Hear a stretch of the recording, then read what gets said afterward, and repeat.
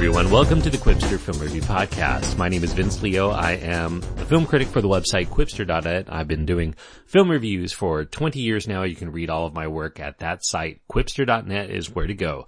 QWIPSTER.net. Today I'm going to be looking at Ouija, Origin of Evil. And if you haven't seen the original Ouija from 2014, it's a terrible movie. I could not advise you any more strongly to stay away from it. But this happens to be a prequel to that movie of sorts. It totally works as a standalone film. You can watch this movie and never see Ouija and be completely content. In fact, you'll probably be more content if you do. It's a horror movie, of course, PG-13 rated because of disturbing images, terror, and thematic elements, and it runs an hour and 39 minutes. The cast includes Elizabeth Reaser, Annalise Basso, Lulu Wilson, and Henry Thomas. The director's Mike Flanagan, who also co-writes the screenplay along with Jeff Howard. Now, Ouija, Origin of Evil is one of those franchise entries that many viewers will probably overlook due to the bad taste that was left in the mouth by its predecessor. And that's a shame because director Mike Flanagan has made a superior film in every respect to that god-awful first entry from 2014.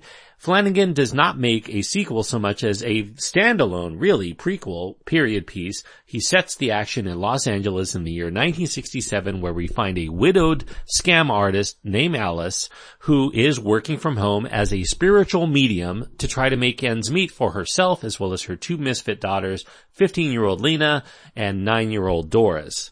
Now, inspired by a new board game of sorts that has spooked Lena and her friends at a party, Alice decides to incorporate this Ouija board, the spirit board, into her flashy seance showcase. But then things take a pretty weird turn when it ends up that the device seems to actually be a portal into the spiritual world, a real one, and one that might put the family in contact, perhaps with their deceased father and husband. Alas, despite that good news, what they find on the other side is increasingly unnerving to them, and now, young Doris, who seems to be the most sensitive of the trio, is showing signs of becoming a conduit for malevolent forces that want to make the leap to the earthly realm. Now, while hardcore horror heads may scoff at these PG-13 levels of jolts, resulting in a film that's much more atmospherically creepy than downright horrifying. So if you're a hardcore horror nut who likes a lot of gore and really scary material, this is pretty mild stuff, I will admit, but nevertheless, I do think it's effectively entertaining enough from a surface level standpoint. It's competently made by Flanagan, who is definitely a craftsman with a keen eye for mood and tempo and nifty camera work that manages to generate punchy moments of suspense throughout. Origin of Evil also benefits from very solid casting, especially in the young Lulu Wilson as Doris. She treads the line between a good girl adorability factor as well as a very unsettling menace in a way that transcends some of the more cartoony elements of the on-screen action to make this young girl both sympathetic and very menacing, depending on the scene. You know, for example, there's this really key scene in this film in which she really commands the screen as an actress, this veiled threat that her character makes to Lena's potential beau about what it's like to be strangled to death. That is really a key scene in the film, and if you remember very little of the film a year from now, you'll remember that scene for sure. Also quite solid are the mother and sister portrayed by Elizabeth Reaser and Annalise Basso, respectively. They're very good actresses and definitely showcased here for their talent. And E.T. fans, E.T. the Extraterrestrial, you'll be delighted to see a very meaty supporting role going to a much older Henry Thomas now as Father Tom, the girls' Catholic school principal, who thinks there is definitely much more going on within their house and within Doris than meets the eye. Now, this film, just like the setting, it represents a much more classical approach to horror that seeks to unnerve us as viewers, much more so than to push the boundaries of gore to get its thrills.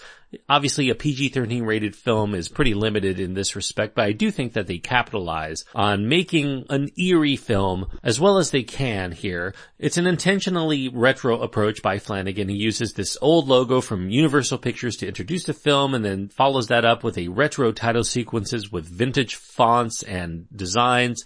There are even cue marks, those little cue marks that appear in the upper right hand from time to time if you're old enough to remember films projected onto the big screen, you'll remember those little oval dots that would sometimes appear from time to time. These things would signal to the projectionist that a real change is forthcoming during the days of film projected cinemas, and they are put back in here to give you that feel of a film that was made, presumably from the 1960s. And while definitely from a bells and whistles standpoint, it's already a step ahead of the game from the 2014 predecessor. Now, I do want to say that while Ouija, Origin of Evil may be competent, the film doesn't really do that much to break with the conventions of the genre. It does have a very traditional demonic possession storyline that's going to be very familiar to anyone who has seen their share of fright flicks over the years. Obviously, this is a PG-13 rated film trying to go for some of that younger demographic who may not be as exposed to some of those R-rated fright fests.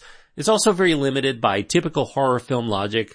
The last thing that anybody thinks of is to flee from the house immediately, as people might do in real life. They don't even bother to ever entertain the notion of calling the authorities. The family has no other loved ones to call. They don't have friends come over who aren't intended victims. There's this lack of a sense of history beyond whatever's necessary to set up particular scenes. The possession of Doris is ripped mostly from The Exorcist and many of its countless imitators. It's enhanced by not terribly seamless CG elements that are a bit too stretchy or rubbery in appearance to seem truly authentic or realistic or menacing. Reactions among the characters aren't always natural. They feign shock in order to keep the film becoming overwhelmed by some sort of serious-minded terror. Perhaps that might have landed it an R rating if it were too realistic, or might have made it seem like a less entertaining film for those who were just going to have a good time. Nevertheless, I do think that Flanagan's compositional instincts on what to show, what not to show, when to make big reveals, and how to properly frame it all is the mark of a very adept filmmaker who has proven to be worth following in small but very successful gems like Oculus, which I gave a recommendation to, as well as Hush over the last couple of years. This is a rare, well-crafted, and tasteful, I might add, bump in the night horror film in this age of cheap gimmick horror flicks, wanton jump scares, cacophonic shriek fests, and predictable copycatting of whatever happens to be the latest box office hit. Ouija, Origin of Evil is not worth putting up there among the titles of the new art house horror that has critics abuzz, such as The Witch or It Follows or The Babadook, but I do think that for a conventional old school fright flick, it is certainly better than a follow-up to 2014's Ouija has any right to be. So I'm giving it a very pleasantly surprised 3 stars out of 4. I thought for sure this was dead in the water. I was not looking forward to this film at all, and I came away actually feeling that I got my money's worth out of this one. So 3 stars out of 4, and that means that it is worthwhile for those people who like this genre of movie. If you like your PG-13 rated horror films, this is about as good as just about any that have come out in recent years. So 3 stars out of 4 goes to Ouija, Origin of Evil. Worth a look if you want to see it at a cheap theater or a matinee, or maybe when it comes out on streaming services. Even if the first one left a bad taste in your mouth, check it out. It is definitely a much better film and will make you forget, if you've seen it, the first one. And if you haven't seen the first one, it might make you want to go back and see it. I will strongly suggest you never do that. Thank you everyone for listening. I hope that you enjoyed this review. I do want to say before I wrap up today that if you are a regular listener of this show, I usually give you all of the brand new films that I review into this podcast. However, I am slated to make a guest appearance on the In Session Film podcast for this upcoming week, and we are going to be reviewing one of the more recent films that's getting a lot of critical acclaim out there called Certain Women. So if you want my take on that, it will be exclusively on the In Session Film podcast. Look for it. Go to InSessionFilm.com for all of the details. Within a week, you'll hear that with me and JD and Brendan, and we'll also be taking a retrospective look at Harry Potter and the Half-Blood Prince as well. InSessionFilm.com is where to go to get all the details. If this is your first time hearing this show, though, I do encourage you to click the subscribe button if you haven't done so already. And if you've been listening a while, if you want to support the show, the best way to do that is to go to iTunes and leave a review, or go to patreon.com/Qwipster and leave a donation. All of that is greatly appreciated. Thank you, everyone. Until next time, I hope that you enjoy your time anytime you get to go to the movies. And if you go see Ouija, Origin of Evil, I'd love to hear what you have to say about it.